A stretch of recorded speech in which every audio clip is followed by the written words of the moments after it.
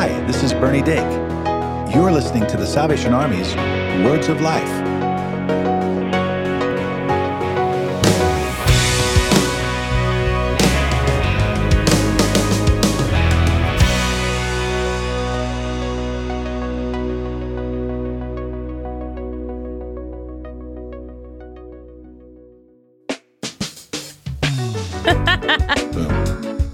So if you're coming out of a season that has just been a mud fight, you need to walk into the church and give yourself some time to recover from that.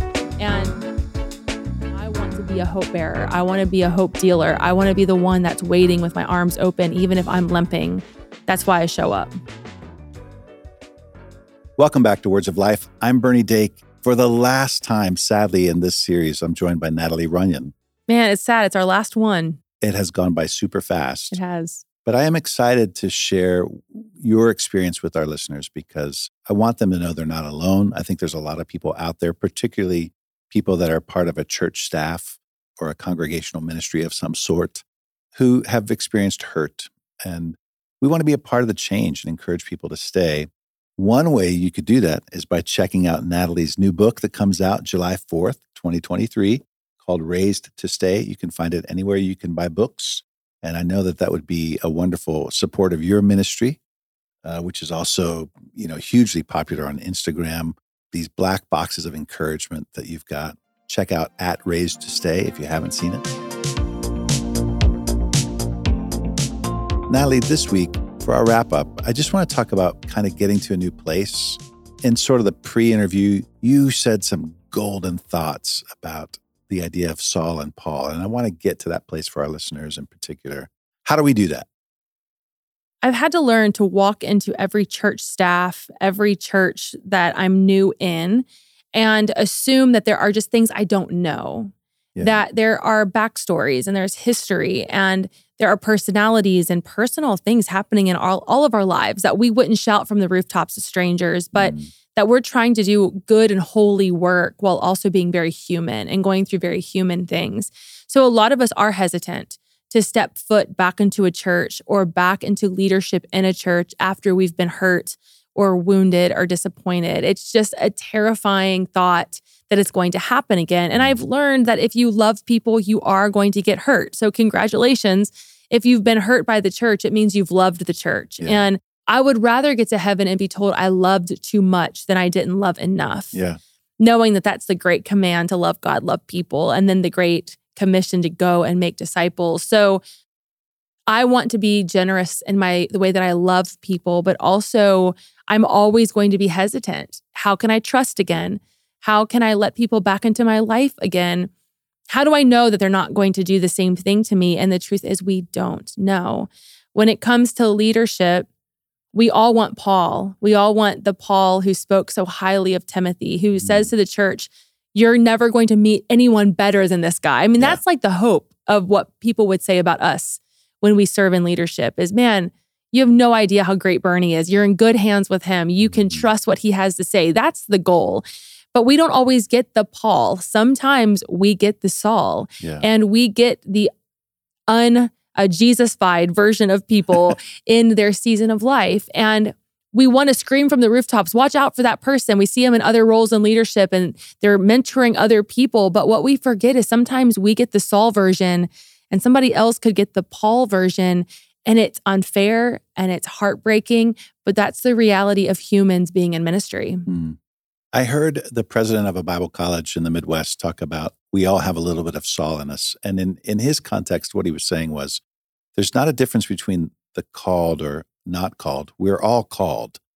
And it could be to a different type of ministry. It might not be congregational ministry or church staff, but, for those of us that are in the church ministry, which is really where you're focusing with Raised to Stay, I hope that people are hearing first that you're not alone, second, that there is hope, and lastly, that you can buy Natalie's book anywhere you can find books. Just kidding. But there is hope for tomorrow, and because of courageous people who are willing to step into the mess and help get it cleaned up, or at least offer courage to be a part of the cleanup or the restoration even. Yeah. Man, There's just so much that you have to share with us that we can use to strengthen the kingdom through the vehicle of church staff and people that are doing it. In 2012, it was 2013, I went to Haiti, and it was right after the earthquake, like the earthquake that killed, I believe it was close to 300,000 people. It was the worst natural disaster that country has ever seen, but like the second or third in all of history. Yeah. And we're in this tap, and we're driving to an orphanage, and they stop us next to this massive iron gate. And there are these beautiful Haitian children in their Sunday best standing at the gate. And I look up and I realize that we're at a burial site, one of the mass graveyards of this entire country. It was just huge, and it was rolling hills of bodies that had been buried. And we get out, and I ask the guide, I said, why are these kids here? Are they like here to go pay their respects to their parents? And he said, no, they're actually waiting for their parents to come get them. Wow. And every Sunday, they would put on their church outfits and they would climb through the rubble of what was left of Port-au-Prince. And they would walk with everything that they had and go stand at that gate with anticipation that their family was going to come get them, even though they knew very well that they had not survived. And the Lord said, this is a picture of the church. We are to be that open gate for the orphan who has hope that somebody's coming for them. And if we continue to keep our doors shut or not show up because we're afraid we're going to get hurt, we're going to miss out on being the welcoming arms to bring in a lost son or daughter of the Almighty One. And that's what the enemy's banking on, is that we are so offended and so hurt and so wounded that we forget the least of these, that we forget why the church exists. And it is to be that place for the lost and the broken and the homeless and the widow and all of that. And that picture will ever be seared in my mind of these sweet children in their Sunday best coming with hope. And every Sunday we have people showing up with hope, and we have a choice to partner in that hope or to live in the hurt. And I want to be a hope bearer. I want to be a hope dealer. I want to be the one that's waiting with my arms open, even if I'm limping. That's why I show up. If you're someone that kind of walks into a church, maybe even just as a congregant for the first time, can you help us understand, how do you start over? Because there might be a bittersweet ending, but what's next? I always say don't carry old dirt into new seasons. So if you're coming out of a season that has just been a mud fight, you need to walk into the church and give yourself some time to recover from that. Yeah. And, we're not saying that broken people can't serve or hurt people aren't able to contribute, but we certainly can bring some of that old dirt into a new season and not be our healthiest version of ourselves. And so I always say, walk into a church and get to know the people before you get to know a position. Get into a small group, get to know the pastors, get to know the staff. If there are opportunities to do events, after a Sunday morning, go to those things and get to know people. Get there a little early and grab a cup of coffee. Get to know the DNA of that church and what it is you're saying yes to. It may not be a good fit, Nobody is in a hurry for you to start serving. And I know that's hard for us to believe because we think that everything that we do is the only thing we can do, and that if we don't do it, nobody will. But I have news for you. You need the church more than the church needs you. And some of us need to stop doing and just be and let people love us and let people love on us for the first time. And that's going to be hard for a lot of the doers, a lot of the Marthas in the church, because they want to prove their worth by doing. Yeah. But I would say don't do anything until you feel 100% confident you're called to those people. And then once you know you're called to those people and to partner with that leadership, then the opportunities to serve will fall into natural places. It'll be, I do want to go work at Mary's Home and work with single moms, or, I do want to go and work and rock babies in Kids Men. It'll become more of a call to action in a need versus our need to be put into action. Yeah. So just give yourself grace. Like if you're healing, heal. Like nobody is watching their clock waiting for you to serve. I know that's hard for us to believe, but you are needed, yes, but you're wanted more than you're needed. Wow. When my wife and I went through loss years ago, I think one of the greatest things someone shared with us is the idea of a ministry of presence, just being there. Now we could take that and preach on so many different levels, but at the end of the day, in an earlier episode, one of the things you said was just show up, just be there. And I think in many ways, whether you're there as a congregant or as a staff member, just showing up is part of the battle. Yeah, you have no idea who's looking for you. Yeah. Some of the greatest ministry I've done has been holding the candy basket while people are walking in on a Sunday morning. How are you? How are the kids? I heard you had surgery last week. How are you feeling? I heard your mom passed away. Is there anything that you need? So much ministry is done between that entry point and that platform.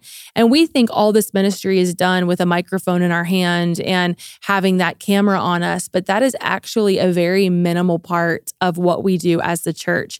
So much of what we do is in the trenches with people 24/7, not even in the church building. So we really need to be careful how we qualify what ministry really is in the church.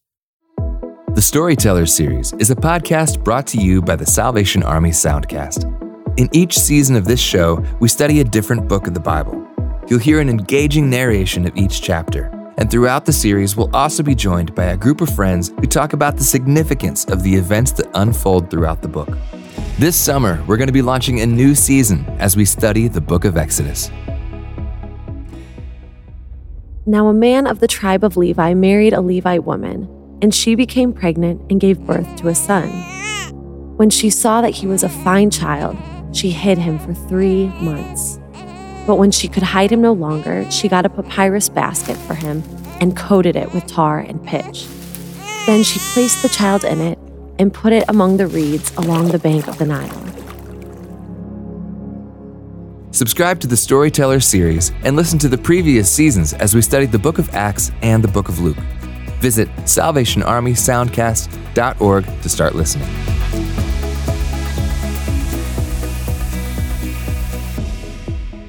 Well, Natalie, I just want to say thank you again for making time for us and to be encouraged by what you've gone through and where you've come and how the Lord's using you. I want you to be encouraged. Thank you. Now, let's be shameless, though, at the same time. How do people stay in touch with Raised to Stay and Natalie Runyon? Just join the communities online. Raised to Stay is on Instagram, Facebook, Twitter, under Raised to Stay or my name, Natalie Runyon. I also have a website, raisedtostay.com. There's a newsletter there you can join. And then help me get this book around the world and get us to those New York Times bestseller and get a book, grab a couple, and let's get this message out that we're not going to quit, that the enemy is not going to win. Yeah. And the book is called Raised to Stay by Natalie Runyon. And you can get it anywhere you can find a book. And we encourage you to do that to help your ministry. We really want people to be encouraged by the lessons that you've learned and how you've shared those with us graciously, not trying to out people. That's not the goal, but trying to make a safer place for people to minister. God bless you, Natalie. Thank you for joining us.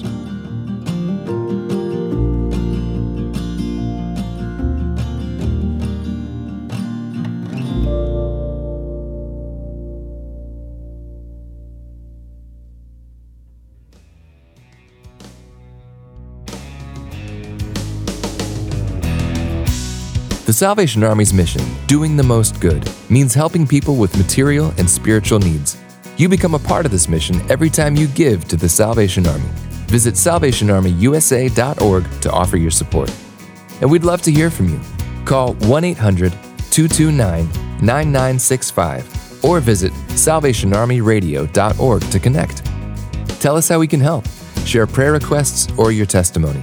With your permission, we would love to use your story on the show. You can also subscribe to Words of Life on your favorite podcast store, or visit salvationarmyradio.org to learn about more programs produced by the Salvation Army. And if you don't have a church home, we invite you to visit your local Salvation Army Worship Center. They'll be glad to see you. Join us next time for the Salvation Army's Words of Life.